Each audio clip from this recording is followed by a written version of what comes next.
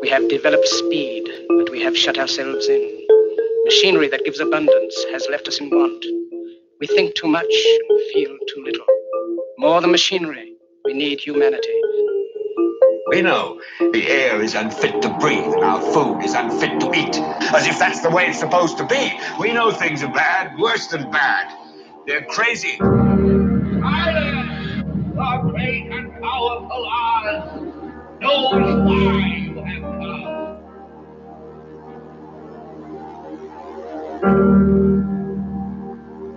You've got to say, I'm a human being. God damn it. My life has value. You have meddled with the primal forces of nature.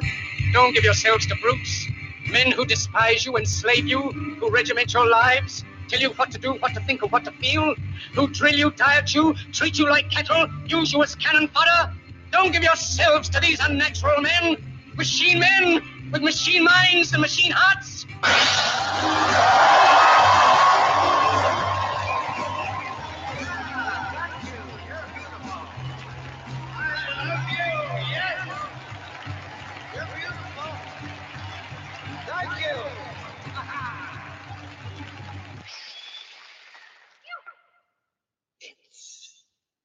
And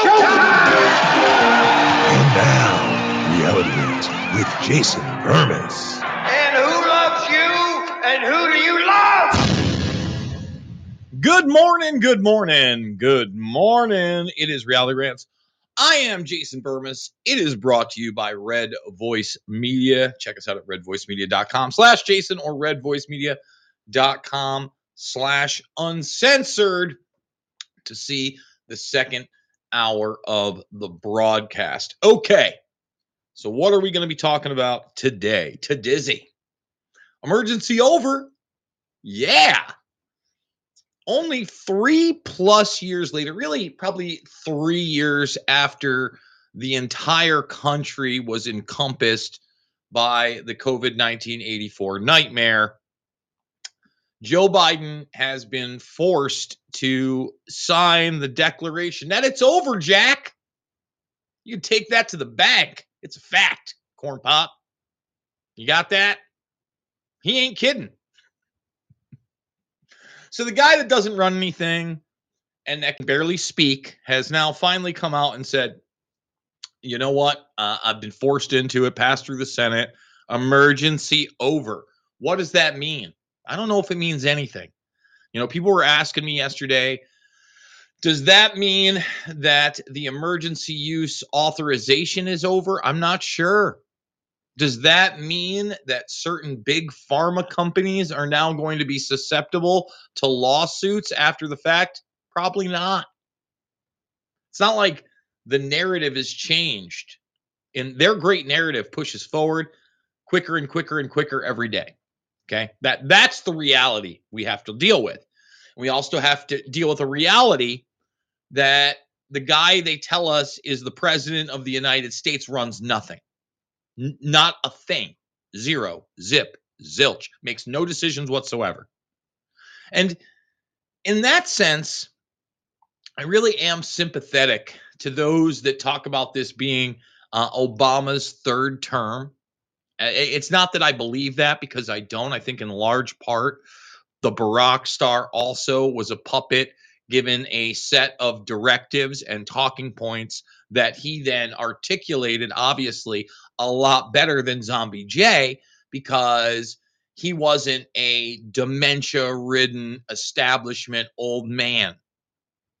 Okay? He was an up-and-coming, social climbing, malleable, groomed puppet. All right? And don't get me wrong, Joe Biden, as malleable as they get and as puppeted as they get, but visually he can't speak. We're going to show you that again. He gets asked by Al Roker whether or not he's going to be running in 2024. And by the way, I want to throw up when I see somebody like Al Roker fawning over Joe Biden. Ew. And it's not like I don't understand that Al Roker is just a TV personality, but the way that the media not only refuses to acknowledge that there's a zombie in office, okay, and he doesn't run anything, is repulsive and disgusting. And we got a clip of Karine Jean-Pierre being asked, hey, why doesn't Biden do press conferences? We're now midway through 2023. How many press conferences has this guy done? 4? Maybe 5? I mean, we're not talking one a quarter here.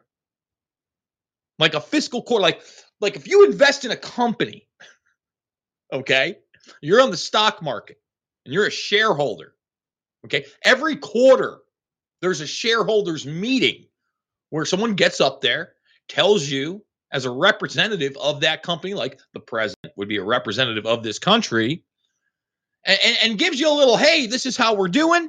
This is the profiteering. Let's take some questions. Do we get that? No. Instead, we get a press that is bewildered. Why doesn't he do press conferences? Because he can't stay awake. It's obvious. He doesn't run anything. And, I'm sure when the Democratic establishment and the quote-unquote elites, really the predator class, were getting their individuals ready for fortifying the election, those people at the mid and low levels, and a lot of those people, millionaires, some of them billionaires, were told this was going to be Obama's third term. Oh, don't worry, the Barack star is going to take care of things behind the scenes. But what that really meant was those around the Barack star and that administration would then be directing policy via the empty vessel that is Joe Biggity Biden. And, I don't know what they were thinking with Cackle Monster Harris there, the Kamala monster, other than we're hitting the boxes. Woman of color. Ooh, as the first vice president. We can't get a woman in president. We'll put her in there. One of the most unimpressive people I've ever seen on television. Not particularly charismatic or intelligent or attractive. There's a lot to be said about your personality that makes you more attractive. I'm a firm believer in that. I think that it's worked in my life. I don't think that, I'm the best looking guy. I don't think I'm the worst looking guy in the world, but I think my personality takes me a little bit further. The ability to have a conversation and relate to people in numerous social situations. Can you imagine being stuck with the Cackle Monster? Oh my God. What a nightmare. Yuck. So we're going to go over Biden a bit. I can't help myself. We're going to talk a little bit of Trumpsky and Hutch. We're also going to get into the Bud Light scandal, only because I don't think people realize how devastating this is going to be. And it is for liquor distributors and beer distributors. And not so much liquor, although Anheuser-Busch has certainly gotten outside of the beer game. But for those that aren't in the business, all right, I'm going to let everybody on a little secret. As a guy that ran a bar for years, the number one seller, always, without question, without question, the number one seller in a college town is Bud Light. It's not even close. Like on a busy weekend, let me break it down for you. I had 24 on tap, max capacity of, I think, about 165, maybe 175 people, a staff of at least 10 or more when you have the place packed and you're doing stuff. On a busy weekend, just a normal busy weekend, you go through like 3 to 5 kegs of Bud Light. Easy. There's not another beer that is even in the range of that. The only thing I can think of as close was actually Blue Moon, which I believe is now owned by Anheuser-Busch, but I could be wrong because I did see that, what was it, Miller Lite versus Coors Light. So they could be on the other side of the spectrum. They want to be. So let's say that I am a concerned citizen, if you will. Okay. And I didn't like what I saw. And I own the bar. And I'm just saying, you know what? Forget, we're not carrying Bud Light. That's huge. But then I say, you know what? We're not carrying as many, if any, Bud Light products. Now, Bud Light has even tried to get in the seltzer game. White Claw, what's the other one there? There's some other crap. I don't know. I don't drink them. They remind me of Zima spritzers, right? I don't want them. They're not mine. I luckily got out of the bar business just as those were becoming popular, so I never had to order them. But that's another one of these things that is taken off the table. So I'm sitting there and thinking, man, if I don't like this guy and my Anheuser-Busch rep comes in, you know, there are a lot of people. Usually I would go with what would make me deals. Like if I bought a certain amount of kegs, can you knock 10% off of this or 20% off of that? What promotions do you have? That sort of thing. But you're going to be devastating to the distributors, especially in the heartland. And of course, why would anything work the way it's supposed to? Why would Desktop 4 just not come up? Let's see if we can do that. See, that's not the one we want. What in the world? Okay. That's going to be an issue. That is going to be an issue. So just out of nowhere, my monitor that's sitting right here doesn't want to come up. Let's see if we can just add the source. No. That is, oh boy, this is going to bother me. Can I just refresh it? Nothing. Oh, it's going to be one of those days. One of those days. You know what? We'll just put this over here then. We got fixes when we're live. But that doesn't look as good. That actually looks terrible because I have that scrunched up. Let's bring it back to that. Okay, now we're good in the hood. We've got it. I don't understand what happened there, but I don't like it. I don't like it. How did that happen? My monitor's sitting right there. Just didn't want to read it? Great. Awesome. Bud Light sales plunge as distributors in the Heartland and the South are spooked by Dylan Mulvaney backlash as Anheuser-Busch rep fears he won't be able to feed his family. That's real. Can you imagine? You go on your route, all right, and basically it was once a week. I would get I'd get the distributor coming in. I'd usually have the distributor come in on Monday through Wednesday, getting ready for the weekend, seeing what I needed. I could always give him a call. I think 2 days afterwards, I'd get delivery. So yeah, usually Monday, Tuesday, actually. So I'd get the delivery on Thursday. You got 10, you got 20 stops in a day, and 3/4 of those people are saying, you know what? No, thanks. We're good. We're going with something different. And I'm just going to show you this gentleman here who has had his life turned upside down. He didn't know that his company was going to go full on ridiculous. He had no clue. Well, guess what? He knows now. I work for an affiliate company. I am a merchandiser, and the sole product of the company I work for is Anheuser-Busch products. So with all this canceling going on, I've never seen such little sales in these past few days on these products. And it's sad because when people don't buy this beer, I don't make money, and I can't feed my family.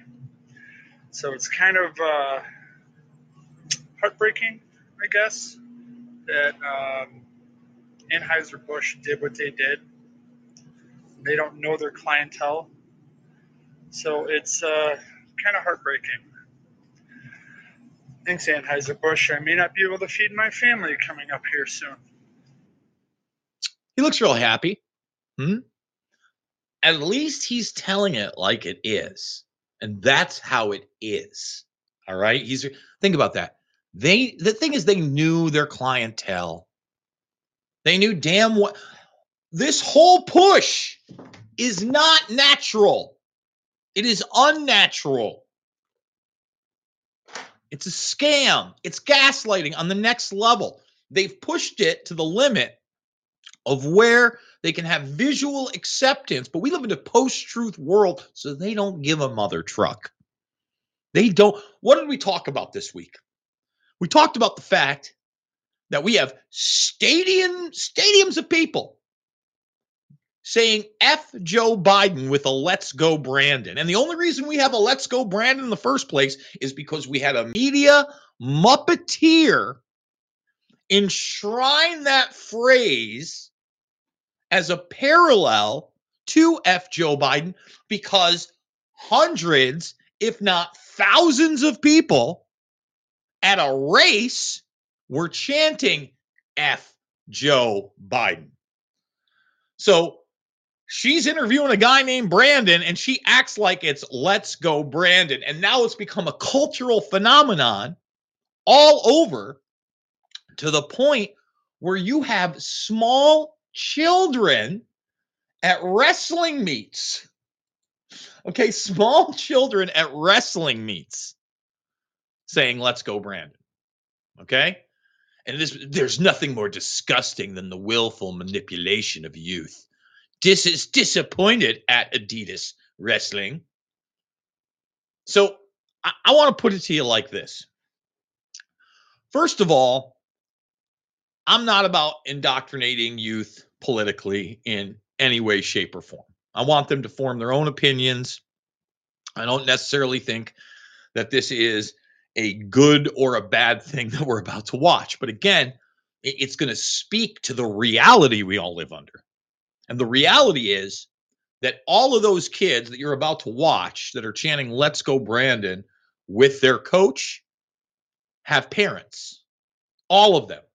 In fact, they have two parents. That doesn't mean they're around. I'm just talking biology. I know we're not supposed to do that. Takes a man and a woman make a baby. Okay? Now, don't get me wrong. There's some dicka-dicka-doo, and you can get yourself a surrogate, or chances are, if there's one of those kids, great, whatever. These kids have parents. Their parents aren't outraged. Their parents seem to go along with it. Their parents seem to encourage it. So again, when have we been on a level where the youth and their parents are openly, in unison, in mass, decrying the puppet in chief? I've never lived through it. Never once.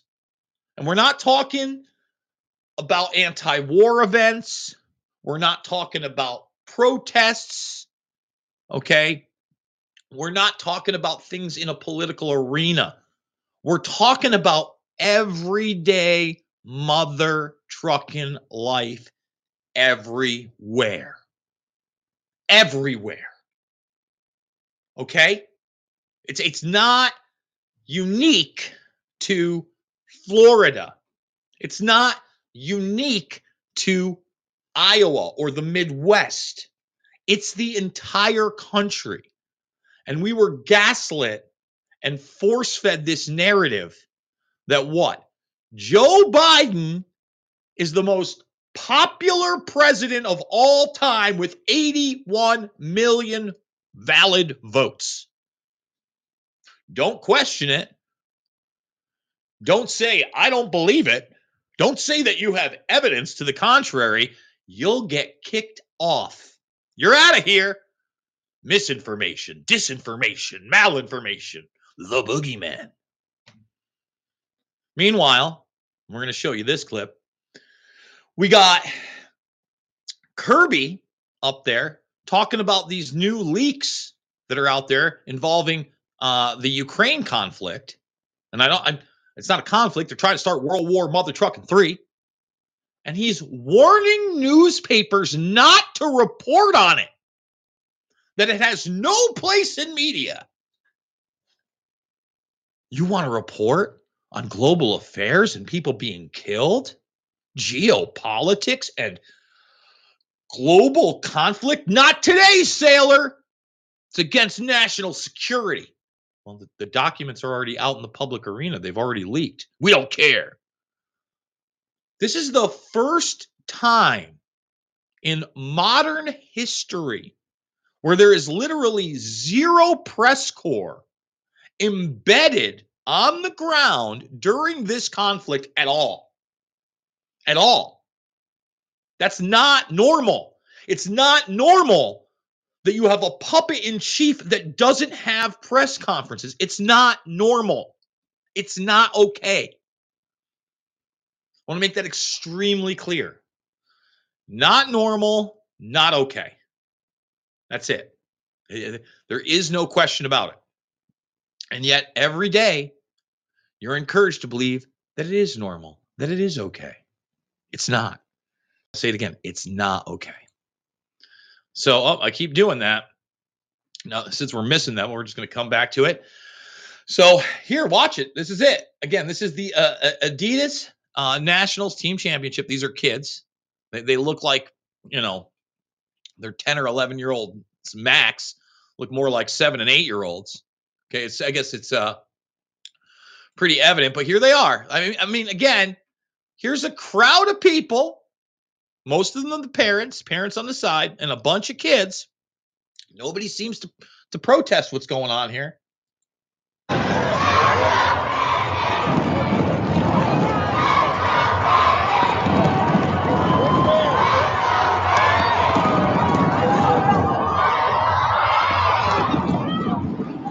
Again, can anyone name me a time in history where this has happened?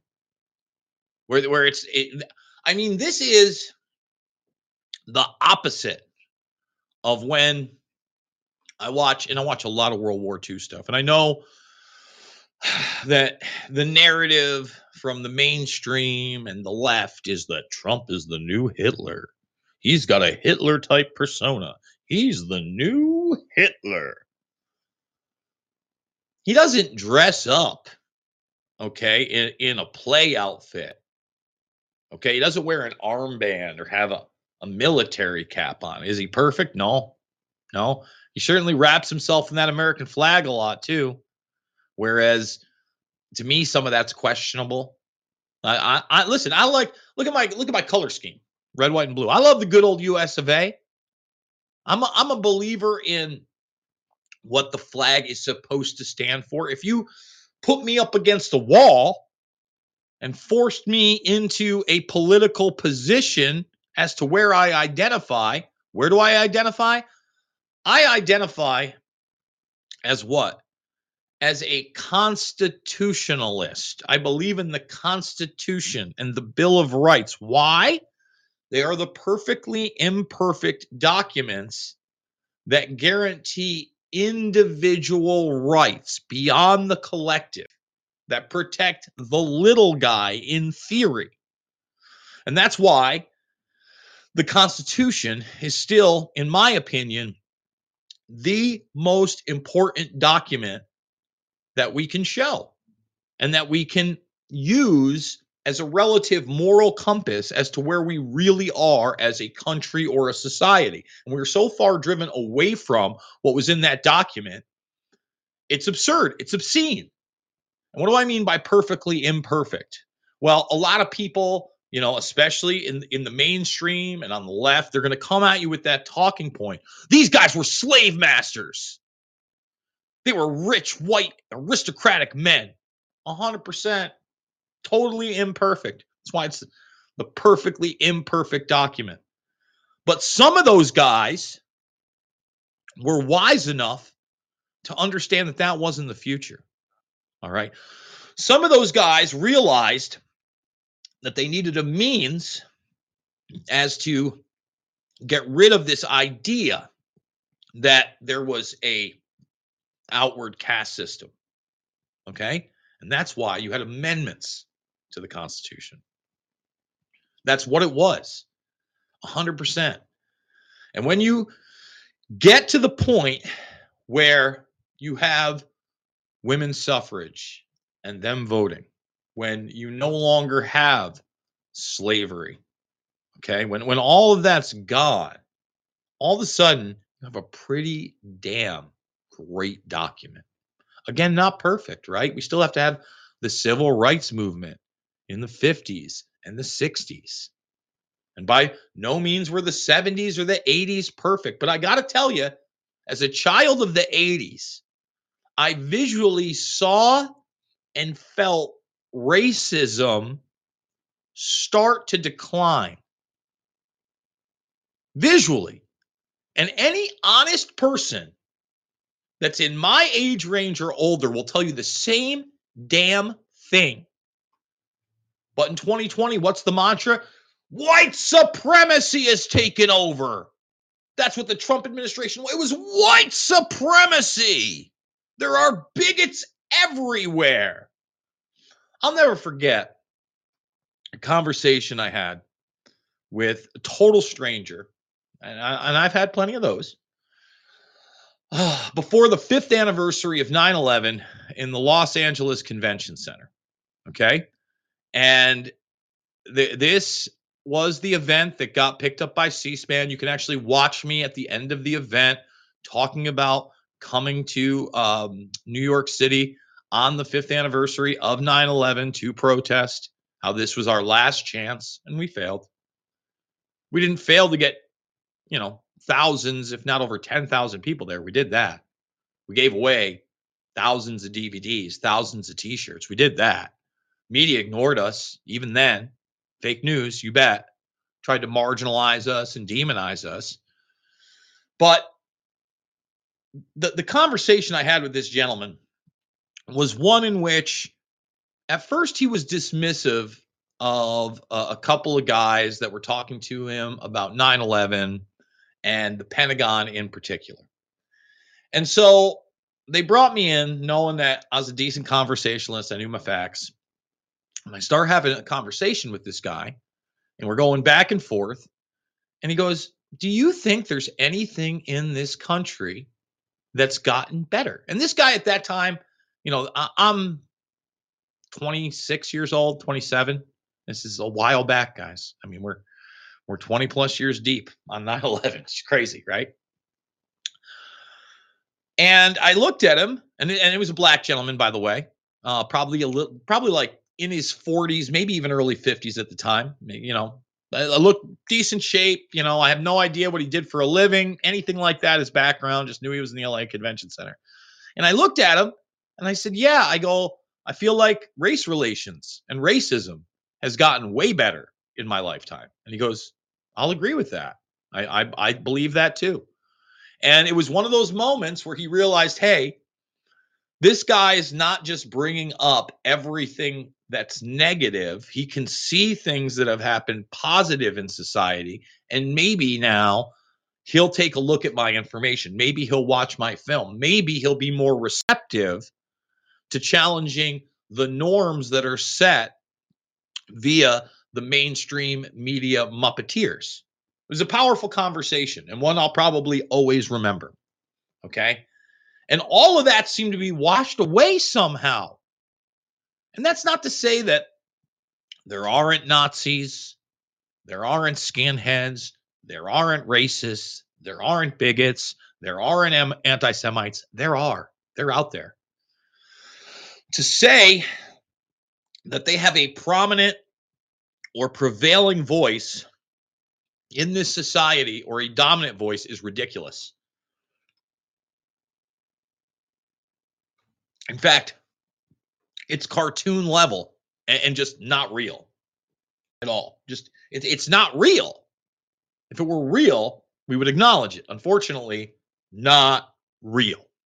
Not unfortunately. I'm glad that I don't live in a country run by like racial motivation. That'd be bad.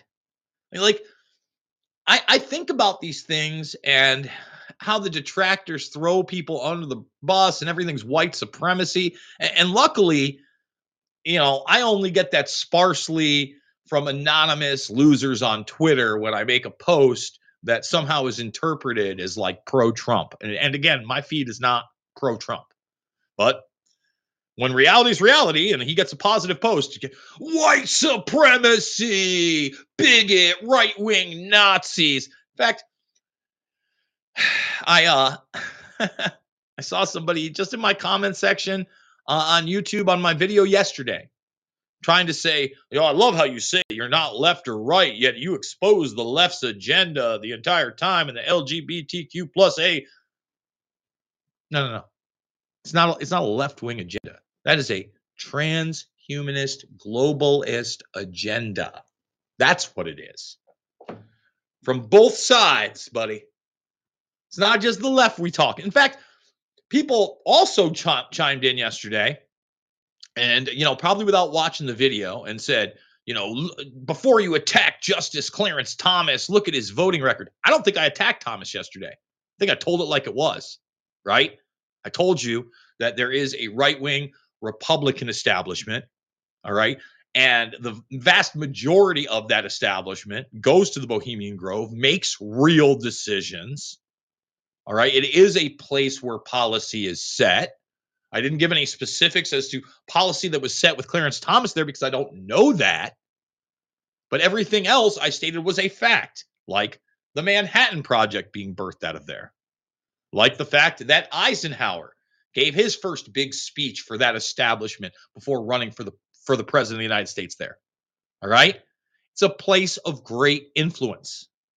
But you're always going to have haters. You're always going to have detractors. You just got to keep pushing through and pushing on. So, I keep doing it because I'm so used to it. Biden signs bill to terminate the national COVID emergency after 3 years. President moves closer to ending the final pandemic restrictions by signing Republican-backed legislation. Well, it's about damn time. So it's hereby terminated.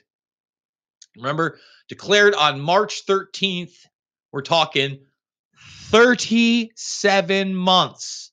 So it went from 2 weeks to flatten the curve, to slow the spread, to 36 months. Did I say weeks before? 36 months. That'd be 37 months. Man, I can't do math. 37 months. I'm sitting there and going, that's not right. 37 months. 2 weeks to 37 months. 2 weeks to 37 months. With a whole bunch of hate and lies in between. I'm going to show you some of those hate and lies in a moment. In fact, let's jump to this story really quick. I don't want to get thrown out. I don't want to be in trouble for medical misinformation. But Mr. Crosby here, and look, I'm a Crosby, Stills, and Nash guy. I like it. I may not share the same politics as Mr. Crosby, but I enjoyed his music over the years. He's an interesting person to follow. Now, apparently, this guy was fine earlier in the day. He actually did a sound check. He was practicing, and then he went home and he fell asleep, and it was over. Okay? Now, what I want everybody to see, and this was the second time that he'd gotten it, is this. So far, people are fine after the you-know-whats. I am, my family is, and every single person I know that has taken it is fine. This is 1 year ago today. Ta-da. 1 year ago today. Ta-da. Now, he passed in January. Okay? So, about 8 months after that? After he got what? Oh, but I thought the old boopity bippity boppity boop stopped hospitalization and death. That's the narrative they ran with. Okay? So you ask yourself, I'm not breaking out my jump to conclusions, Matt, here. But this is part of the hysteria and the reality that we all just lived under that just got signed off on. Again, it didn't matter that Joe Biden was at a car show almost a year ago now, because time be flying, just be moving forward, where he sat there and he's looking around. He's like, oh, it's over. And then hey, he doesn't throw press conferences, so nobody gets to ask him about it. They ask Karine Jean-Pierre, not even at a press conference, but the mainstream media Muppet establishment. And she's like, listen, easy. There were a lot of pretty cars there. The president was distracted because, pretty cars make the leader of the free world just say the darndest things. It's like we're watching a Cosby 90s television show. Kids say, Joe says the darndest things. And I'm going to show you. He gets asked about running for president by Roker in 2024. He starts talking about eggs rolling as he babbles because he doesn't know what's going on. And I'm sorry if I'm getting a little furious and excited. It's absolutely insane and ludicrous that we're living through this. But we're living through it, okay? Meanwhile, I'm going to play Easter Bunny footage. I kept doing it. Easter Bunny footage from last year. And here they are at the White House this year. Yeah. There's Hunter. There's Joe. Yeah, looking really stellar, Joe. Looking stellar. And, there they are. Oh, this time the Easter Bunny, I think it was the one in the yellow there. They must have the same outfit for every year. That's the one that just stops Joe in the middle of a conversation last year and shows him who's boss. The Easter Bunny's the boss. That's who the boss is. So, without further ado, I want to play this clip of Karine Jean-Pierre talking about why Joe Biden doesn't take press conferences. And the lack of press conference that we see in general from this White House. I represent a news organization that owns 113 television stations, and a question that I'm often asked, and I don't know the answer to, so I'll ask you that question.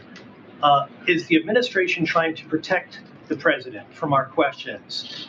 Please, answer Absolutely that question. not. Absolutely not. So why the lack of any interaction in a formal setting to have a press conference? The president takes shouted questions. I understand, John. I understand.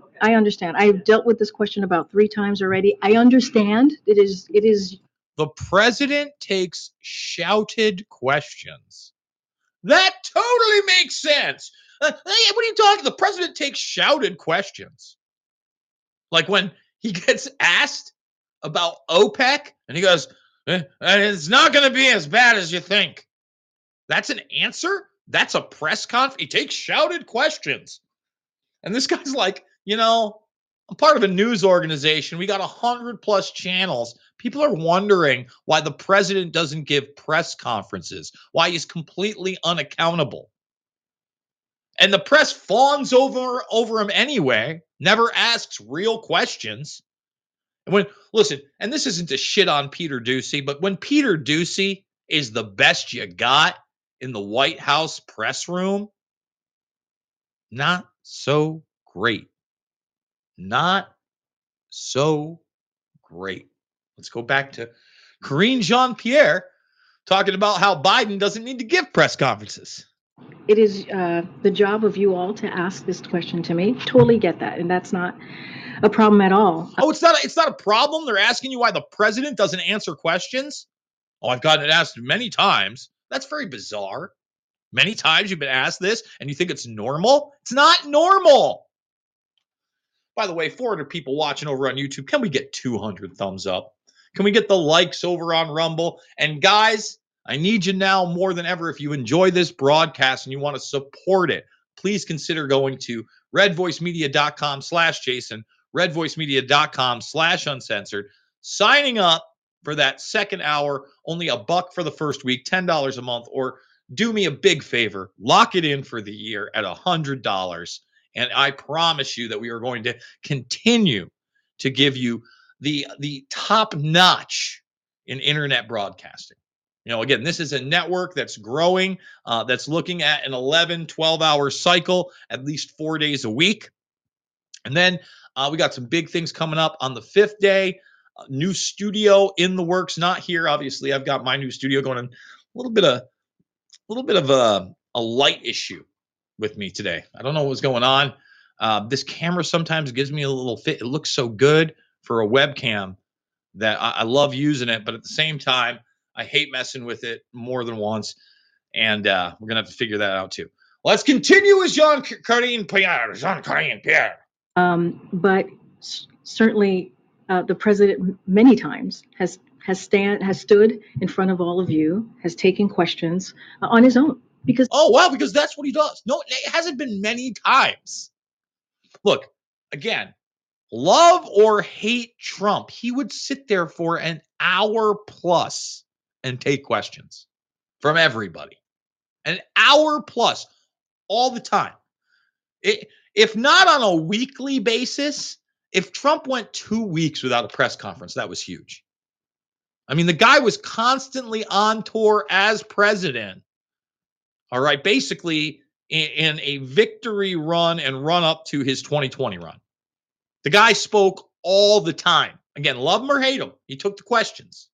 He wanted to see what was all on your minds. He wanted to see what the questions you all were going to ask him, and he wanted to answer them directly. That has happened multiple times, many times. Multiple times is not many times. Multiple is more than one. Many is a bald-faced lie. It's the inversion of reality, which we get more and more and more of. During this administration, and that will certainly continue to be. When it comes to a formal press conference, I don't have anything to share with you at this time. Just one last thing. Yeah, sure. Just to button up, you recognize that as it relates to prior administrations, the president's predecessor, President Obama, President George W. Bush, I've been here long enough to have covered President Bill Clinton. This is not the norm. The norm is we do get an opportunity to ask the questions to the president about domestic and foreign policy issues in a formal setting at some point. And you choose that point, but we haven't had that opportunity in quite some time. So I'll say this. It is also unprecedented that a president takes as many shouted questions as this president has. Bullshit! That's also not true. It is not unprecedented that a president takes so many shouted questions. Again, totally and completely untrue. Think about yesterday's broadcast. Bill Clinton, not in office at the time. Okay. That guy shouts out something about frogs and then the Bohemian Grove. He took those questions, not even as the president. Presidents and political officials often take shouted questions that they retort to. That is the norm. This woman, I mean, look, she looks at her feet while he grills her on this and says, this isn't normal. Stop acting like it's normal. And this very unimpressive woman has her talking points. Again, they're all so unimpressive that it is normal. And you have to believe me because I'm a woman of color who likes other women and is in a pink pantsuit. I'm the authority here. I create the Karl Rovian reality that I would like. It's the same playbook. Yes, and he has. I know the last administration, I'll tell you, almost every day. Okay, well, we'll certainly get the data and share that with all of you. I hear, John, I hear your question. I heard Zeke's question. I hear you. I hear you on the press conference, on a formal press conference. We get this probably every couple of months when you guys ask us about a formal press conference. I don't have anything to share with all of you at this time. Think about what you just said there. We get this question every couple of months. Yeah, you do. Because it shouldn't be 2 months before a president gives a press conference. It shouldn't be 3 months. Shouldn't be 4. Can anyone tell me when the last time was that he took an actual question and answer press conference? Does anyone want to look that up? Like, come to think of it, you know, how many times we're probably going back 3 to 6 months where he's at like a construction site babbling, not taking questions. It's probably a month or 2 out from when he was in the New York City subway talking and not taking questions. I can't remember the last time the guy had a formal press conference. I can't. How long has it been?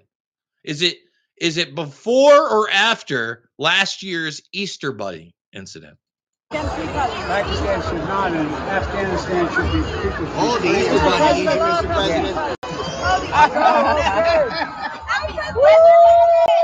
Yeah.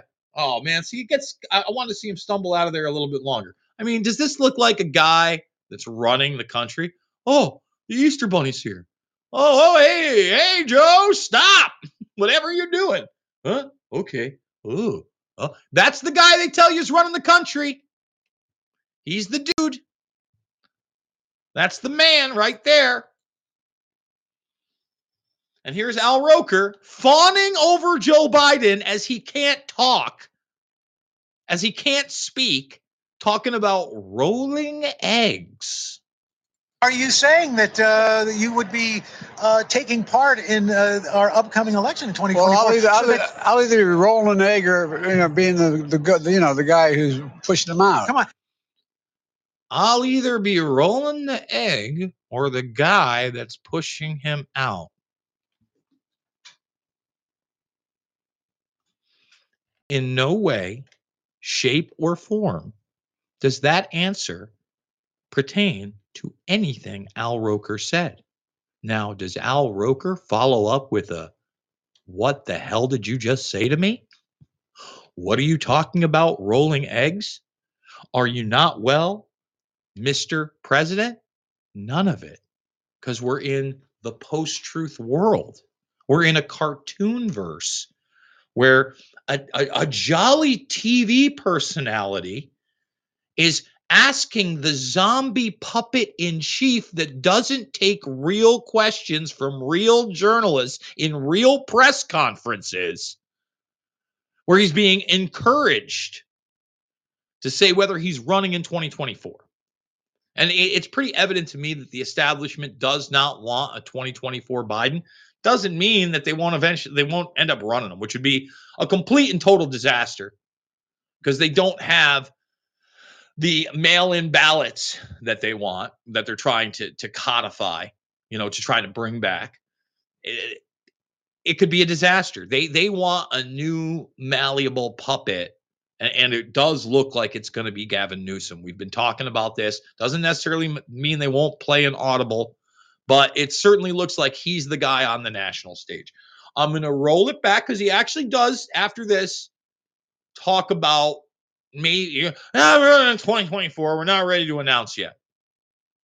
But again, rolling eggs and pushing them out. I'm rolling the eggs. I'm pushing them out. Let's bring it back. And by the way, again, a Muppet, cartoons. Look at the outfit that Al Roker's wearing. Hey, Al, could you wear the black baseball cap with your purple tannish suit? I think it's a good look. I mean, it's absurd. Are you saying that you would be taking part in our upcoming election in 2024? Well, I'll either be rolling an egg or being the guy who's pushing them out. Come on, help a brother out. Help a brother out. Help a brother. He comes in. Help a brother out. Not what the hell you're going to roll an egg or push it out. Are you well? No. Come on, tell me about 2024, Joe. No. I plan on running now, but we're not prepared to announce it yet. All right. Well, I'm planning on running now, but we're not prepared to announce it yet. My goodness. Oh, boy. Yikes. Want to show a couple more news stories, and then I'm going to play this clip of John Brennan of the CIA, basically talking about the destruction of nation states. Okay. So just to kind of talk about Trump a little bit, we try not to make this a show all about Trump. We talked about how these 34 counts in New York City weren't just the Stormy Daniels case, that they were another hush money model case, and that they were also involved in this $30,000 hush money payment after claiming the president had fathered a love child. And supposedly this has been discredited. The doorman said he was given no warning. This is supposedly the doorman. I don't know whether he was shaking Trump down or what happened there. I don't know the details. But he didn't know that he was going to be part of this latest fiasco. And if you believe the hype, I don't know that it's hype. 3 more legal bombshells loom for Donald Trump over the next few weeks. Hunter Biden's sugar brother attorney claims in text. So does he know something we don't? Yeah, of course he does. He knows that these people are as dirty as it gets. And he knows that this is a coordinated effort to bring as many charges as possible in order to stop the guy from running for president. Because in the establishment's mind, there isn't anybody that has the momentum of Trump out there that will challenge the establishment on any level. Well, let's be honest. Any of the other Republican front runners that they're going to put out there are going to be as establishment as it gets, period. They're not going to back a Rand Paul. They're not going to back a Thomas Massie. That's just not going to happen. And with DeSantis, I don't trust DeSantis. Everybody talks about how open Florida was. There were certain parts that were not that open, folks. Again, I went there. I remember standing in a Panda Express with half the people still wearing masks and the stickers still on the floor and the keep the social distance and the workers. Now, it wasn't everywhere. The more you went to privatized businesses, the less restrictions there were. But there were also, again, restrictions on how people would be treated in hospitals, which is no bueno. So let's see here. What do we got? I had a couple other ones right here that I wanted to go over beforehand. Maybe we'll save some of these for the other side. Fewer hours. Let's see, White House admits. Let's play this one here before we head over to the other side. Now, on the other side of this, we got Epstein news, by the way. We got some Dalai Lama stuff I want to talk about. But I want to talk about Kirby and these documents. We don't know if the Pentagon leak is contained in Warren's press not to report on classified files. The files have no business in newspapers or TV after massive breach. Bullshit. That's exactly where they belong. Now, will you see this on the nightly news? Will you see this on CNN or MSNBC or ABC or NBC News? No, you won't. You know why? Because we don't really have a fourth estate anymore. Freedom of speech and the freedom of the press was that extra check in the checks and balances of what these people knew was an overtly corrupt system. So I talked about Brennan, but we'll play Brennan on the other side. Okay, I want to play John Kirby talking about this stuff because, again, we're in Cartoon Town where this guy is just going to tell you, don't do your job. Good afternoon, everybody. Thanks, John. If we can start on the classified document leaks, has the president been briefed on this breach, and does the U.S. government at this point have any sense of who was behind it? So, again, this is even a bootlicker question. Doesn't discuss what's in the documents, not their political significance, not their significance in global affairs, not the significance that we're now involved in a conflict that we have no exit strategy from other than the overthrow of a first world nuclear power leader in Putin. And if that's your exit strategy, you ain't got one, Jack. You can take that to the bank. You can roll an egg with it or push it out. Whatever you want to do Biden style. The press is shameful. It's shameful. The president has been briefed. He was first briefed late last week when we all got word that there were some documents out there. And he has been stayed briefed and in contact with national security officials throughout the weekend. So he has been briefed. And as for the source, as you know, the Department of Defense has referred this to the Department of Justice for a criminal investigation. And I certainly would refer you to them, but I'm not aware that they've come to any conclusions at this point about where they're coming from. And just to follow up on that, at this point, do you believe the leak is contained? Are there more documents out there that have not been released publicly? Is this an ongoing threat? We don't know. We truly don't. Truly don't. We don't know. Just keep it out of the newspapers. Moving to the tensions between China and Taiwan, we know the president can pick up the phone anytime and call President Xi. We've been told that this call is coming for months. Why hasn't he just picked up the phone and called President Xi to say, knock it off? The president looks forward to having another conversation with President Xi. And we'll do that at the appropriate time, and we'll certainly keep you apprised of that. It's important that those lines of communication stay open. The tensions are certainly high right now. We'd like to see this relationship get onto a better footing. And when it's appropriate for the two leaders to talk, then that'll happen. Joe Biden isn't a leader. And President Xi doesn't take him seriously. That guy, again, love him or hate him, is somebody who is on the global stage in the global arena that now has some pull. And according to Klaus House, what? That's the model. They're the leader in the next century. He couldn't give one iota about Joe Biden and what he thinks about Taiwan. You think President Xi thinks that Joe Biden runs anything at all? I don't know if he speaks English, but I guarantee you, when that guy gets briefed, he's briefed at the utter incompetence of the guy that we put forward as our leader, period. And that's a fact, Jack, and you could take that to the bank.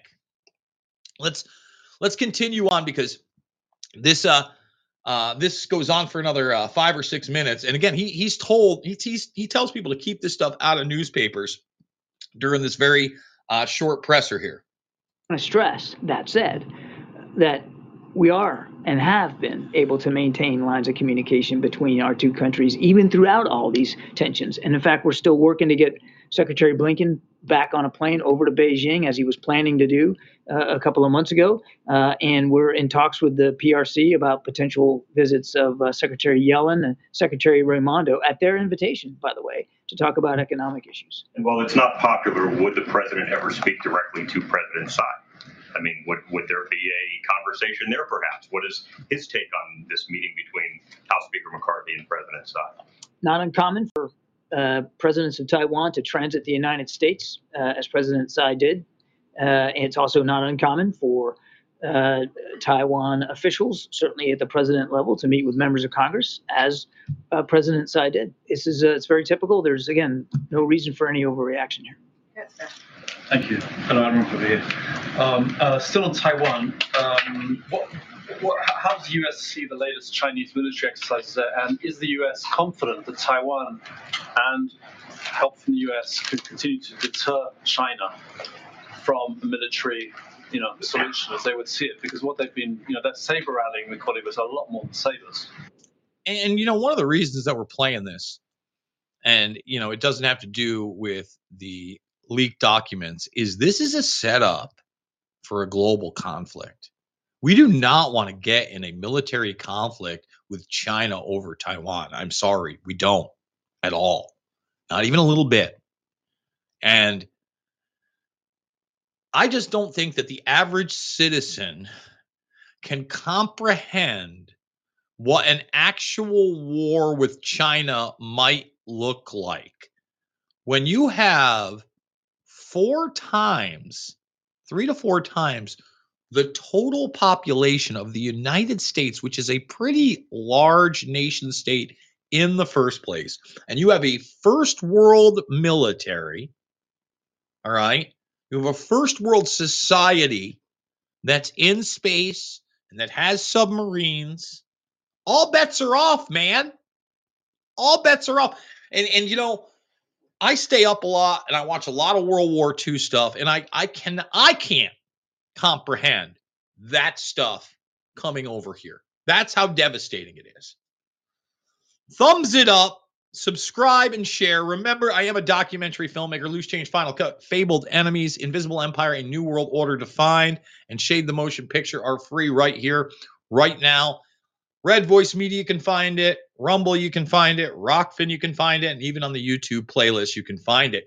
We're about to go over to the premium end of the broadcast. I want to remind everybody you can listen live for free over at the infowarrior.podbean.com. But come on over, redvoicemedia.com/Jason, redvoicemedia.com/uncensored, $1 for the first week, $100 for the year, or just pay $10 a month. You get me and a bunch of other great creators on an expanding network that is trying to take on not only the cult of the mainstream media, but the cult of the quote unquote alternative right media, the big conservative media that doesn't want to say certain things and challenge certain ideas because you might hurt some feelings, or they go outside of what the normal talking points are, or they paint the Republicans in a bad light or the conservatives in a bad light. We're about truth here, and that's how we roll. So one at a time, we're gonna let them go. Come on over to the premium end, or come listen over on Podbean. And remember, if you go over to my Twitter feed right now, we've got 4 or 5 premiums listed that are now available for free, because every 2 weeks we have them go for free anyway. So one at a time, let's let them go. Rockfin, thank you so much. Couldn't do it without you. Really do appreciate you guys. YouTube, you know the drill. Later on, Twitter and the Muscaroos. And we will see you later on Rumble. Okay. I think that we should be ready to go. I haven't gotten the text, but usually the text is a little late anyway. And last time she just kind of checked through. But there's the text. We're good to go. Let's get some more White House Johnny nonsense. It's more than rattling at this point. Yeah, so we're monitoring the exercises as closely as I think you might imagine. They appear to be a reaction to something that didn't need to be reacted to. In my previous answer, this is not uncommon for presidents of Taiwan, and this one in particular, to transit the United States. So there was no reason to react in any way, militarily or otherwise. They also reacted rhetorically. I mean, I don't know. I think I might be concerned about it. I mean, call me kooky. Call me kooky. I might be concerned about it if I was the president of Taiwan and China was saying Taiwan is mine, and all of a sudden there are military games that are threatening, might be concerned. I don't think that's rhetoric. Come on, give me a break here. But we're very comfortable and confident that we have in place in the region sufficient resources and capabilities to protect our national security interests in the Indo-Pacific. I would add more specifically to your second question, there's no reason for tensions across the Taiwan Strait to devolve into any kind of conflict. Nothing's changed about our one China policy. Nothing's changed about the fact that we don't support Taiwan independence. And nothing's changed about the fact that we don't want to see the status quo changed unilaterally, and certainly not by force. Just a quick one, if I might, on Macron's visit to China. How did you react to his comments about wanting to create a third superpower and so on? Do you wish him luck? Is it just rhetoric, or is it kind of annoying to the U.S. administration? I'll let the LEC speak to President Macron's comments. We are, again, comfortable and confident in the terrific bilateral relationship we have with France, and the relationship that the president has with President Macron, and the fact that we're working together on so many different issues. And the French are stepping up in the Indo-Pacific. I mean, they're conducting naval operations even as you and I are speaking right now. Oh, yes, the French have been pretty dominant militarily over the years. Again, watching a ton of World War II stuff lately, and I mean, France got run over by the Nazis. I mean, run over by the Nazis. in the Indo-Pacific, all in keeping with a concerted effort by all of us, this vast alliance or network of alliances and partnerships that we have to continue to make sure that we're standing up for stability, security, prosperity, and a free and open Indo-Pacific.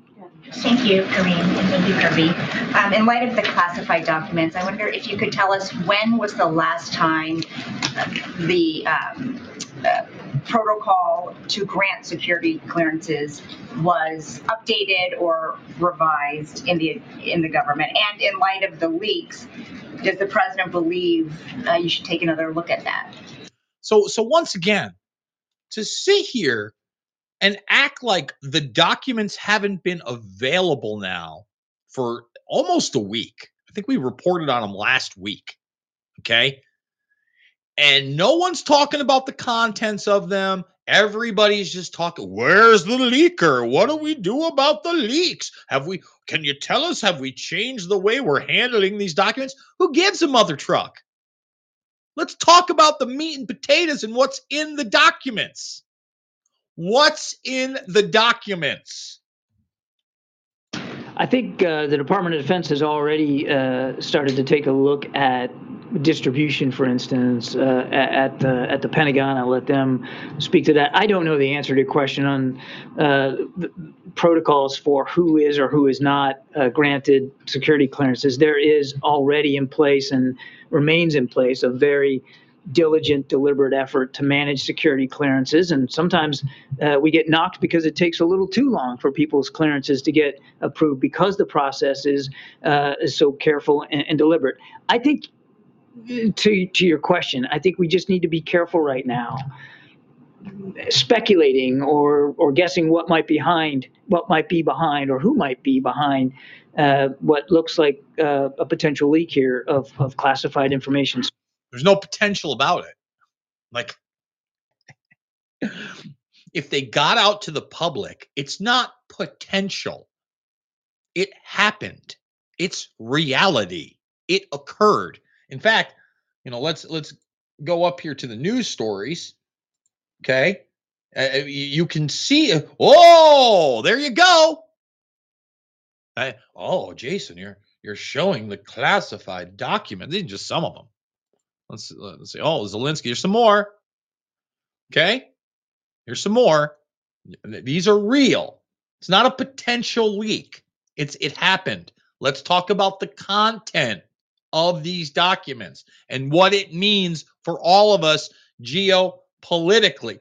But no, we got to play the song and dance game with the Pied Piper over here.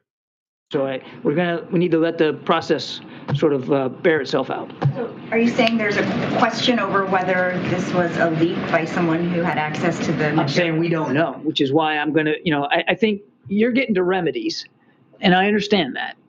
We're only a couple of days into this. We need to let the Department of Justice do their job, investigate this, see what they learn.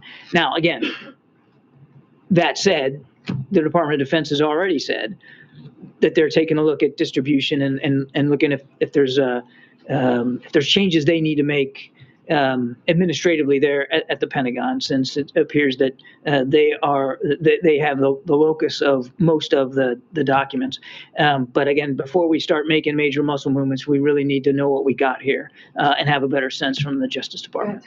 Just a couple of quick follow-ups. Do you have a sense of the number? You have been listening. Oh, you've been listening to Tony Blinken. Ooh, the Tony Blinken.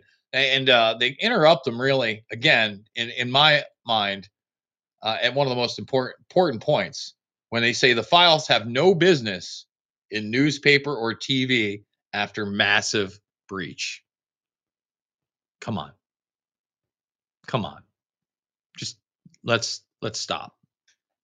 Let's stop. And really, you have to wonder as to what's in the documents when the media that is reporting on it is talking about how Ukraine doesn't have the missiles or the air defense systems to keep up the war against Russia. First of all, they've never been winning. They acted like, Putin's going to give up. Bullshit. Everything they've told you about this is a lie. You're not going to give up. All right? And they did goad him into this. So now with the idea that they don't have the missiles they need or the defense systems they need, and of course the timing is such where this is occurring in May, about 3 weeks from now, we need to give them more money. We need to give them more support. We need to consider having troops on the ground. That's where this goes. It goes nowhere good fast. Let me repeat that. Nowhere good fast. And I keep going back to the screen, the ghost screen that's no longer there. So bizarre that happened. Oh, well, the technical staffoos. I want to hit these other news stories quick. In fact, maybe we should go all the way here. This is it right here. So Ford Fisher, independent journalist. I've been lucky enough to interview Ford. He says, remember when the January 6th committee said they'd release all of the evidence, and then Kevin McCarthy, similar, said he'd release all of the surveillance footage, and then they both simply didn't? Feels like everybody just sort of forgot. I didn't forget, Ford. And that's back in January now. It's almost 3 months ago. Okay? Time keeps on ticking into the future. Every day, you don't get to go backwards. It's one shot at the title. Be wary of the decisions you make and the things that you say and the things that you do, because there's no taking them back. There's always a road to redemption, but there's a time limit on that. Because guess what? You're not immortal. You got a lifespan, right? So are we going to wait another 3 days, 3 weeks, 3 months, 3 years, 30 years? Bueller? Meanwhile, we wait for another 1,000 people, apparently, to be arrested and charged. And every time I talk about January 6th and the fact that I was there covering it, people are like, you don't want to say that too loud. What are you talking about? There's ain't no shame in my game. I know what I did was right. Well, I covered the news. I didn't let the media gaslight me as to tell me what was going on in D.C. on that day. I wasn't there for a pep rally or to listen to Rudy Giuliani or Eric Trump or Donnie T. I wasn't there for any of that. I was there to observe a massive amount of people that were displeased with how the election was conducted. Remember that whole red mirage thing on Axios? Maybe I should bring that up. Let's see if we can find that and do it live. The red mirage on Axios, and then actually happened. It's beyond words that nobody challenged them on this. And here it is right here. This is, I mean, he warns of a Trump election day landslide in this interview on HBO. Okay. And then says, don't worry, we have sliders and we're sliding them all around. We're going to do a little bit of this and a little bit of that. It's a red mirage. And the Democrats win. So if you didn't buy into that, you were one of the tens of thousands, over 100,000, possibly million people that were in D.C., I wanted to cover it. I wasn't a protester. I didn't do any chants. I didn't have a Donnie T flag or shirt or anything like that. Okay. I didn't go inside the Capitol. I was standing next to, and this is how you know they're a real journalist. Okay. Reporters for probably Getty Images, and I would assume the Associated Press, because they're all masked up. Like the few people that weren't trying to hide their face for some reason, and there weren't that many people trying to hide their face on January 6th, by the way. I question those that were hiding their face. Weird. Okay. But those that weren't possible agent provocateurs, informants, actual FBI, Secret Service, law enforcement, etc. They're journalists. And they sat there. Are they going to be indicted? Are they going to be arrested? Then why should I worry? Why should I worry? If they dare to do that to me, you only make bigger. You know, if you put me in, you know, And this isn't a knock on Joe Biggs, but I ain't Joe Biggs. I ain't no Proud Boy. Okay, I'm not a white supremacist. You're gonna, yeah, and Joe Biggs isn't a white supremacist either. That's not what I'm talking about. But you can't relate me to those people or say that I'm even a sympathizer with those people, because a lot of those people have attacked me in the past and have made lies about me as well. And my footage is out there. Been out there since day one. All of it. All of it. And it destroys this narrative of a violent insurrection. But hey, Axios has sliders. And this is a Hawkfish CEO, Josh Mendelsohn, letting you know back then, prior to the election, there was going to be a red Mirage. It looks like they had a way to fortify it. Hi. Welcome. Thanks. You were going to shake my hand. Oh, yeah. Oh, I mean, Nice to- think about that. You know, when somebody did that to me, like the elbow, I said, get that fucking elbow away from me right now. You shake my hand like a man or you don't. Well, I'm not playing this stupid game. I didn't want to tap your feet. I didn't want to do an elbow bump. I didn't want to do a fist bump. You shake my damn hand. You know, it's probably, I don't know, May or June of 2020. And there's an individual, probably about 10 to 20 years older than me, probably about 10 years older than me, who used to laugh at me when I challenged 9/11 and I talked about those things. He thought it was hilarious. Years later, he would apologize to me. You know, he would straight up say, look, man, I didn't realize what was going on. Just want to say I'm sorry. Manned up.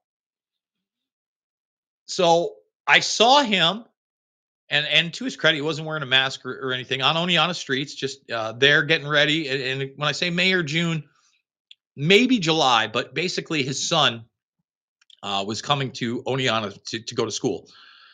And he went to do that to me. I go, bro, you can shake my hand. We know each other. He's like, you're right. He's like, I'm over this stuff too. And I'm like, you need to be. And we just had like a quick conversation. And I was like, look, I'm getting out of here. You know, I'm moving. I need to get, I can't do this.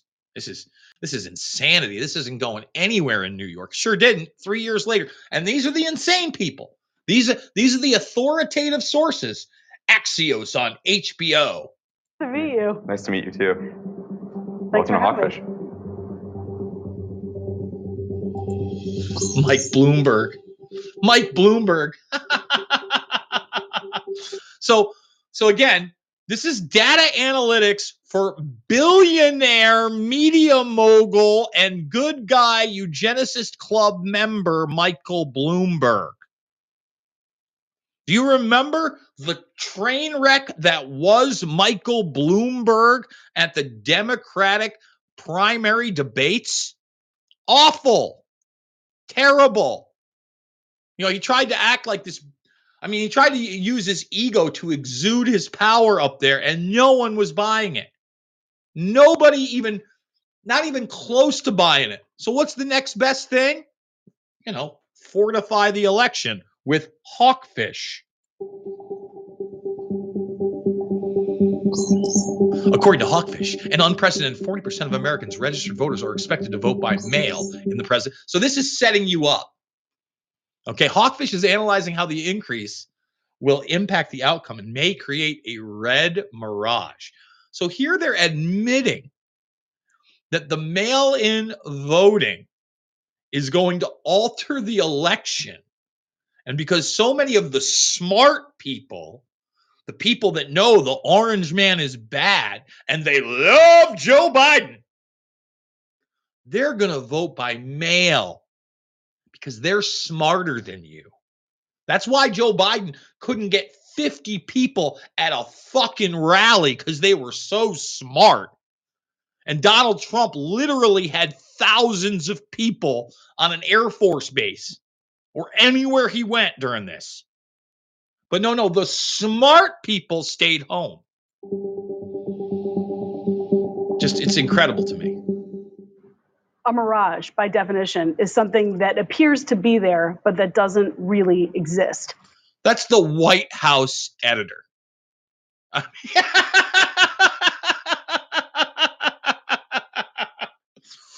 She's the White House editor for HBO. She's the authoritative source, Margaret Telov. And you have a model scenario called the Red Mirage. What does that mean? The reason we talk about a red mirage is, in fact, because we believe that on election night, we are going to see Donald Trump in a stronger position than the reality actually is. No. We know that when the actual votes come in, this guy's going to take it in a landslide. So we have to figure out a way to gaslight the public. And the best way to do that is through ballot harvesting and mail-in ballots that we control and cannot be audited. I mean, wow. We are sounding an alarm and saying that this is a very real possibility, that the data is going to show on election night an incredible victory for Donald Trump. That is likely to be what we see when every legitimate vote is tallied and we get to that final day, which will be someday after election day. It will, in fact, show that what happened on election night was exactly that, a mirage. It looked like Donald Trump was in the lead, and he fundamentally was not. And he fundamentally was not. The man still gets standing ovations everywhere he goes.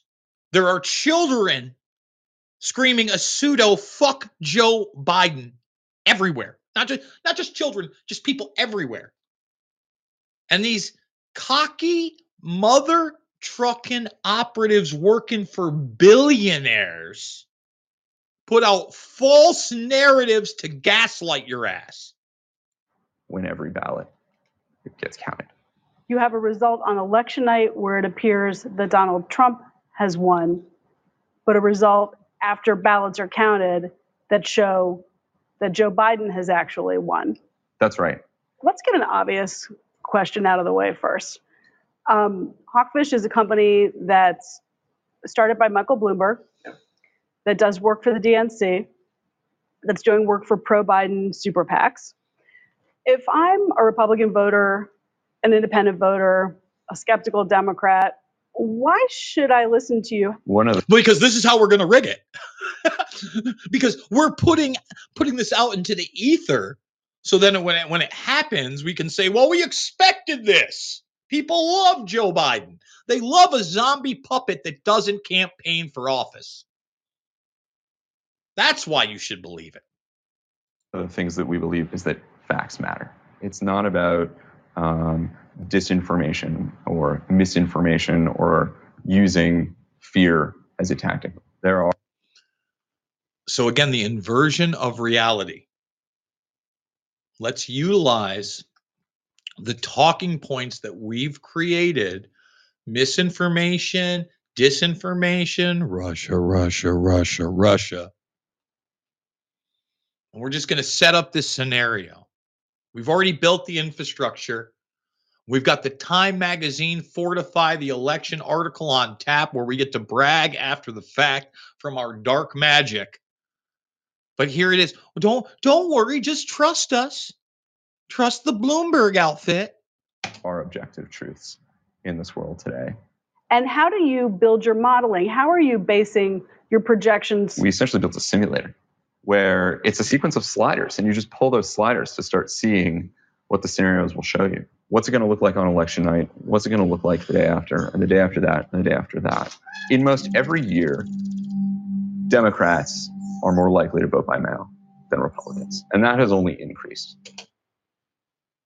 Again, yeah, the vote by mail thing was in its infancy and barely utilized anywhere in the country before the COVID 1984 nightmare, period, at all. This cycle, we see in the data that twice as many voters intend to cast a ballot by mail than have ever before. They are disproportionately Joe Biden supporters. Because there are absolutely some ballots that were mailed in that get counted sooner because folks were proactive and got it in as soon as they possibly could, or dropped it off, or showed up to a polling station where early votes allowed. But it's going to take a while. It might be weeks. It might be weeks. It might be weeks. And I'm sorry, the longer that these things go on, the more dishonest they become. And when you can't get an automatic audit on at least randomly, I would say 10 to 20% of the machines, of the ballots, of the votes, you can't prove any of this stuff. And they know that's impossible. Again, the Baker-Carter Commission that decried mail-in ballots also said there should be at least a 3% audit of the machines that they use, and none of that's happened. The idea of utilizing these machines in digital voting is obscene and absurd and anti-democracy. Okay, period. There's no doubt about it. Yet we're gaslit into believing what? We're told that it's the safest and most secure way to vote. Because absentee ballots inevitably are harder and slower to count, we are going to find ourselves that when you have those prototypical cable news talking head moments of saying, well, here's what we're seeing and this is what it looks like, it's going to show Donald Trump in the lead in a lot of key places on election night when in-person reporting has occurred. What about California or New York? California is blue. New York is blue, right? Some of the but Virginia is a really good example of a state that should be blue that turns out red in this on election night. On election night. Okay. So a state like Pennsylvania, Florida, it's in play by just a couple points, and that's what tips it in one direction or another. If you were to essentially average battleground state polling, Joe Biden appears to be ahead by about 8. So again, think about how much of a gaslight this is. We played the clip yesterday of Trump in Florida at a UFC event. And again, if you believe that the only people that watch the UFC are Republicans, you're a little slow. The Trump star standing ovation with a "Let's Go Brandon" chant led by Jorge Masvidal. But they're again, this guy's still gaslighting you and telling you somehow Florida's purple and it might go for Joe Biden. And we all know about Pennsylvania. We all know about the Fetterman state.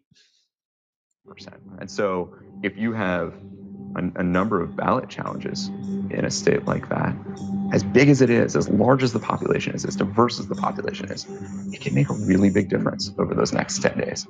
And so when you start accounting for that in your modeling, you see that 8% lead and whittle down a little bit more. We might have the results saying something on the evening of November 3rd that it will not say the evening of November 10th. What difference does it make if the results seem to show something on one night and then several days later the results show something else? Won't the facts just bear themselves out? I think that's the America we all wish we probably lived in. I think we've got the Trump team who's quite intelligent and sees what's coming. And so we have the president messaging through tweets, through what he said at his rallies and his speeches, this notion of any change from that result on election night, he is signaling they will say means fraud. I mean, the smile on this guy's face, because he knows the plan. Because as soon as they started effing with what was going on, and all of a sudden it was like, Trump, oh, no votes. And Trump just Biden, woo. They just censored the president. We're not going to allow the president to lie. They censored the president. The only place that you could watch Trump challenge the narrative, essentially, was C-SPAN or Fox News. And I don't like giving clout to Fox News. Shocking, I don't. I know. Look at the glee on Hawkfish Man.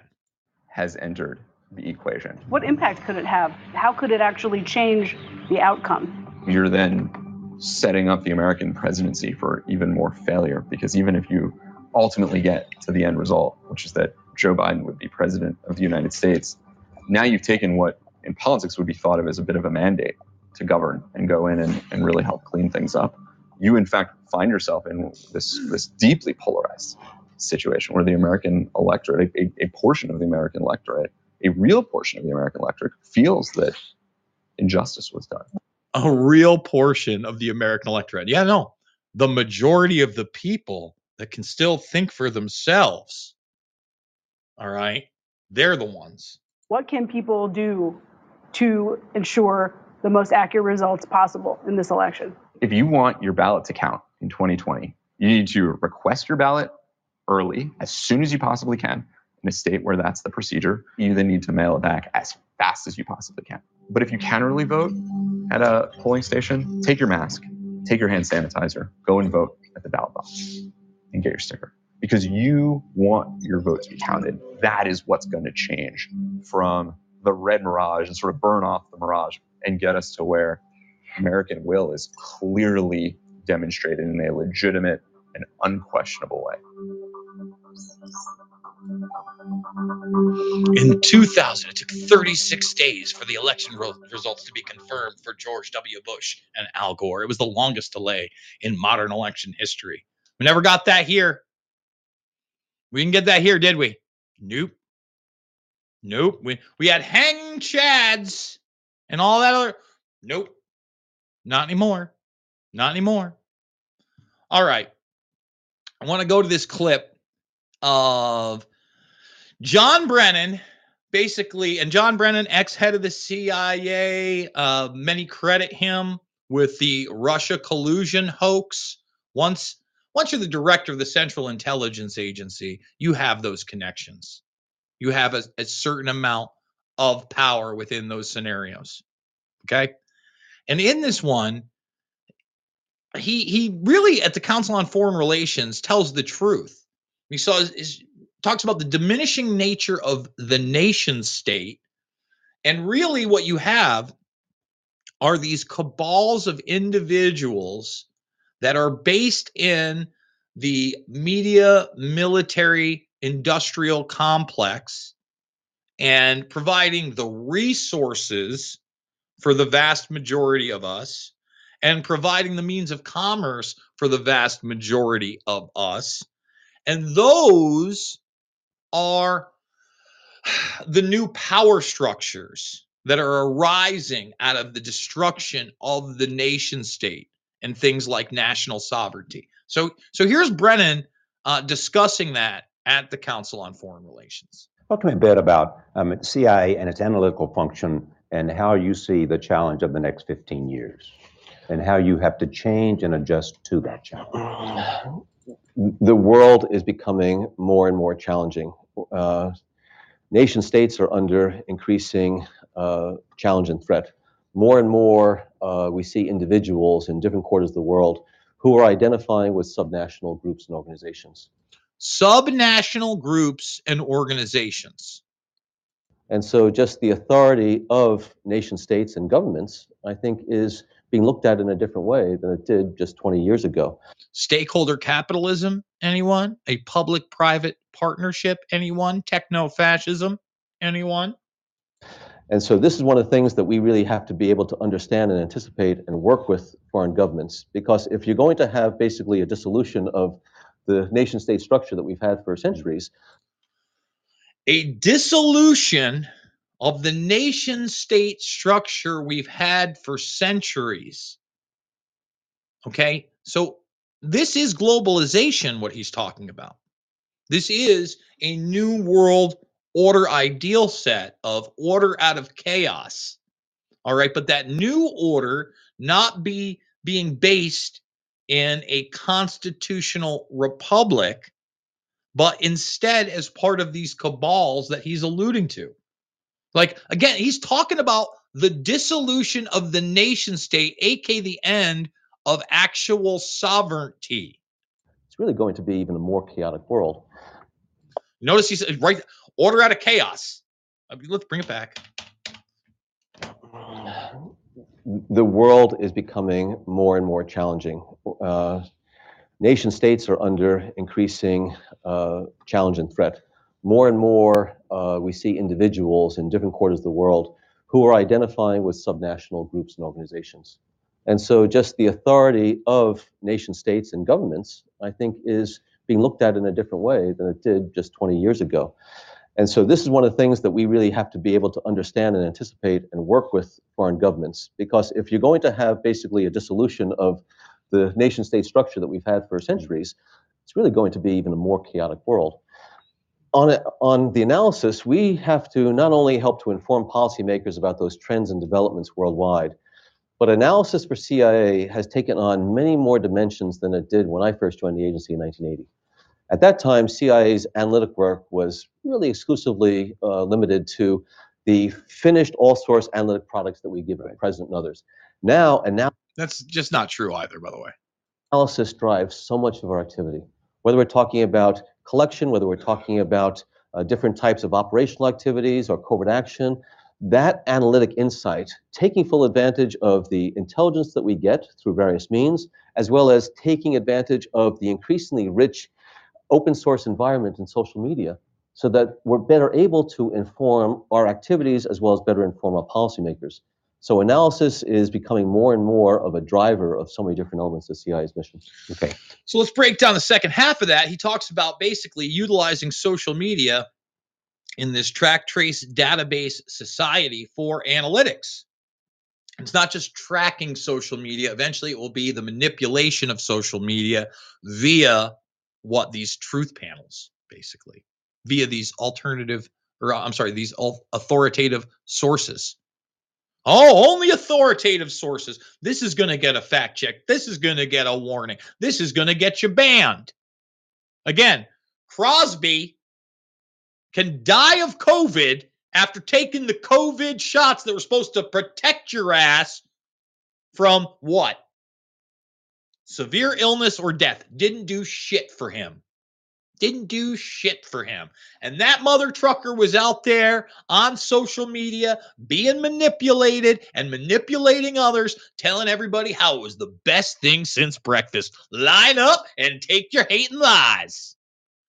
Roll up the sleeve. And now we got somebody who I think is the front runner for the Democratic Party for this upcoming election in what I can only call a total and complete inversion of reality advertisement that he put out almost a year ago on the 4th of July. Okay.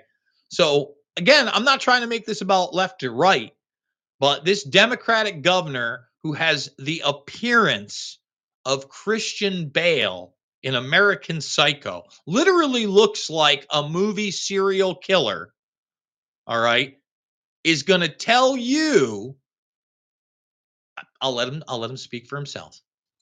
It's Independence Day, so let's talk about what's going on in America. Freedom, it's under attack in your state. No, freedom is under attack if you live in California, and that's why so many people left. That's why so many people left New York, okay? Freedom is under attack by guys like this that are making this commercial. Republican leaders, they're banning books. No one's banned any books.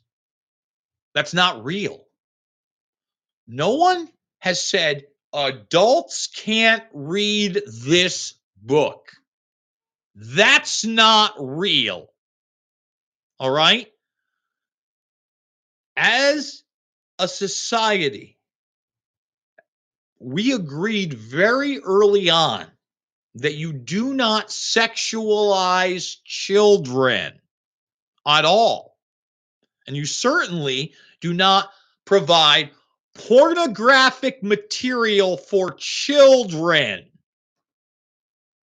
So when books that show boys in an illustrated manner going down on grown men, all right, when those books are in libraries accessible by children, I want them gone.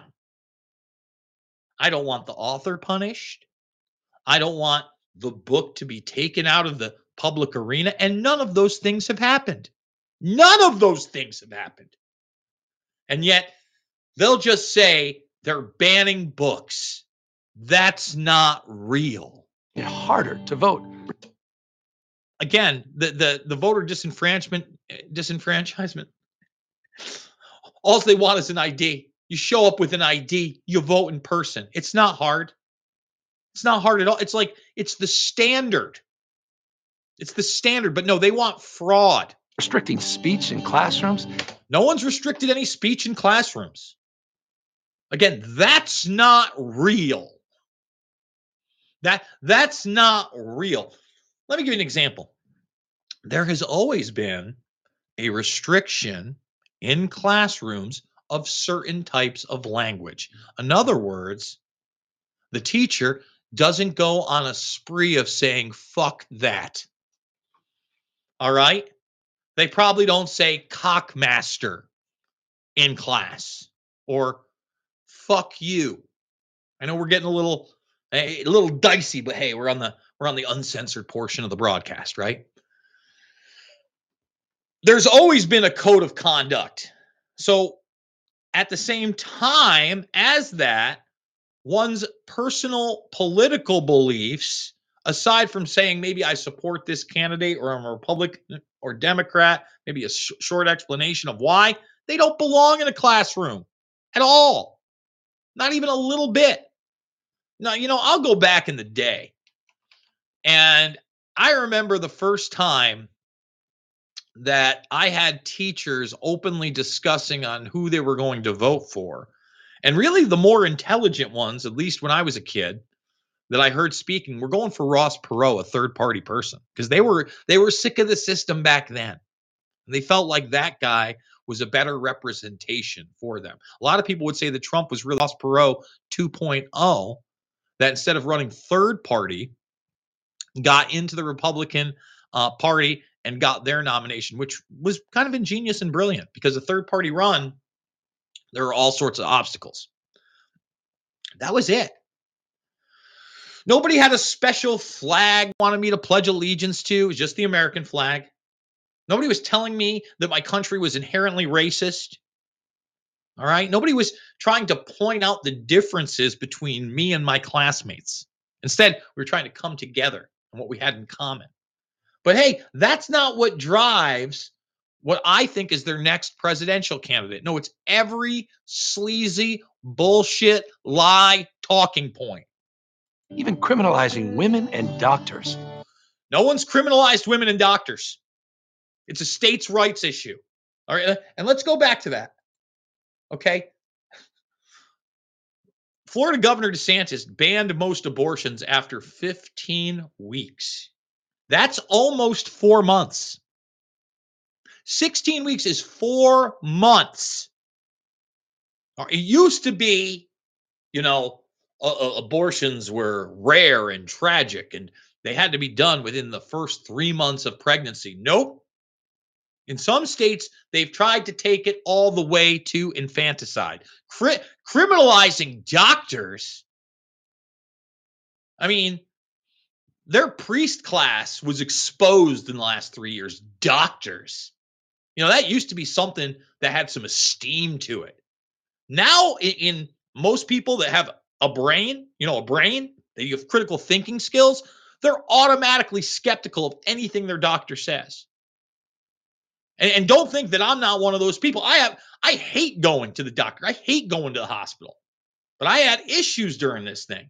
And I'm telling you straight up right now, the people who were the most sane, all right, and helped me the most with my issues and listened to me the most were the people that weren't wearing the masks anymore. The doctors that realized there was something going on. In fact, I've talked about my vertigo from last year and how I had to literally see 5 separate doctors before anyone even listened to me about what I had and what I had self-diagnosed myself with in the first 48 hours after a day of it. Because, I do something crazy is I do my own research. I can read on a 4th grade level. I can look up my symptoms and I can see what the possibilities are. And I had several doctors tell me not to do that. And guess what? They fucking sucked. They didn't do anything to help me. Instead, they cost me a lot of money and then put me to other people that cost me a lot of money that did nothing for me. Zero, zip, zilch. Let me take you on my journey really quick. I have a massive vertigo episode, which I've never felt in my entire life, where I turned my head, the entire room started spinning, my equilibrium was off, and I could see my eye, my right eye, shaking up and down when I looked into the mirror on the side while I was there. Scared the shit out of me. All right? Especially because I had some vision issues around that time. And then on top of that, my left hand out of nowhere became super weak that I couldn't even take my finger and press the button in. Think about that. Just I couldn't do a button press on the side of my cell phone. I was scared shitless. I didn't know what happened. I was hoping I didn't have a heart issue, or I hadn't stroked out, or had a tumor, anything. But again, within 48 hours, I looked it up and said, all right, well, maybe I knocked this crystal out of my ear. BPPV seems like this is what I'm suffering from. So I go to the clinic. I tell them that. Nope. I just no one takes me seriously. Let's send you to an eye doctor. So the second one, I go to the eye doctor. I try to start explaining. All right. And I mentioned the BPPV, and I also mentioned my teeth, that I have massive issues with my teeth. At the time, I had an abscess. I had one tooth that had literally, this one here, pretty much rotted out of my head, was gone, and a ton of work needed to be done. I said, listen, I might have an infection that's gone up through there. Oh, well, you do have some cavities, but no, we don't think that. And we don't think BPPV. So let's send you to go get an MRI. Not cheap, but before that, to send me to an MRI, I had to get a primary. So I sign up to the primary. This is going to be Dr. 3, but I see Dr. 4 and 5 first, and then come back to 3. And when I say 4 and 5, the ones that set me up for the MRI, and listen to me, one of the scariest experiences I've ever had, by the way. Ever. Like, if you've ever had one, it's like you're listening to like backtracks of Nine Inch Nails drum beats as you sit there and stare up in this little closed encircling. So I walk in finally to this, the third doctor that I hadn't seen, that I had to sign up for. And I tell this person, what's going on. The first thing, thank God, they tell me is that I don't have cancer. But then they think I have some kind of a granuloma that is so rare that I may have to have brain surgery. Well, that's frightening. So they're scaring the shit out of me. I bring up BPPV again to that doctor. That's now my primary. Nothing. Ignored. So she wants me to send me to another specialist. All right. Another specialist. And I'm like, all right, I'll go to the other specialist. And they wanted them to look at my scans. And they saw it, and they weren't sure whether it was really a granuloma. They didn't think it was cancer. I finally bring up the BPPV thing with her. Now, this is the woman that when I walk into her office and I don't have the mask on, she's like, "It's okay." I'm like, "Oh, God, maybe I'm talking to somebody that has a brain." All right. And then she kind of has a sense of humor, laughs at a couple of my jokes. I'm like, all right, I can relate to this person. Then the shots come up. And she talks about how some of her patients had, especially the elderly ones, had terrible reactions to the shots. I'm like, all right, maybe this person's going to listen to me. This person listened to me. Sent me to physical therapy, knocked out my BPV in one session in 20 minutes. Took 3+ weeks. And then I went to another doctor, went back to the eye doctor, and they sent me to Iowa State University, where I got a CAT scan, and they told me that I didn't even have the granuloma and that it was just liquid and it would go away. It's probably from infections going into my face and up through here. Like, I get a lot of mucus. You don't see it much on the show. Every once in a while, I hit that and I blow my nose. I go off the screen, right? But I literally have mucus come out my eyeballs because there's nothing there. Apparently, it's been eroded. People are like, "Oh, you like the nose candy, Jason?" No, Never liked it. It's not what that was. But again, the idea that these people are impressive or know more than you, it's a joke at this point. It's a joke. But again, this guy can just say they're criminalizing doctors and women. Doctors, I urge all of you living in Florida to join the fight, or join us in California, where we still believe in freedom. Freedom of speech, freedom to choose, freedom from hate, and the freedom to love. Freedom from hate. Yeah, because I see so many people going up to mixed race families and hating them.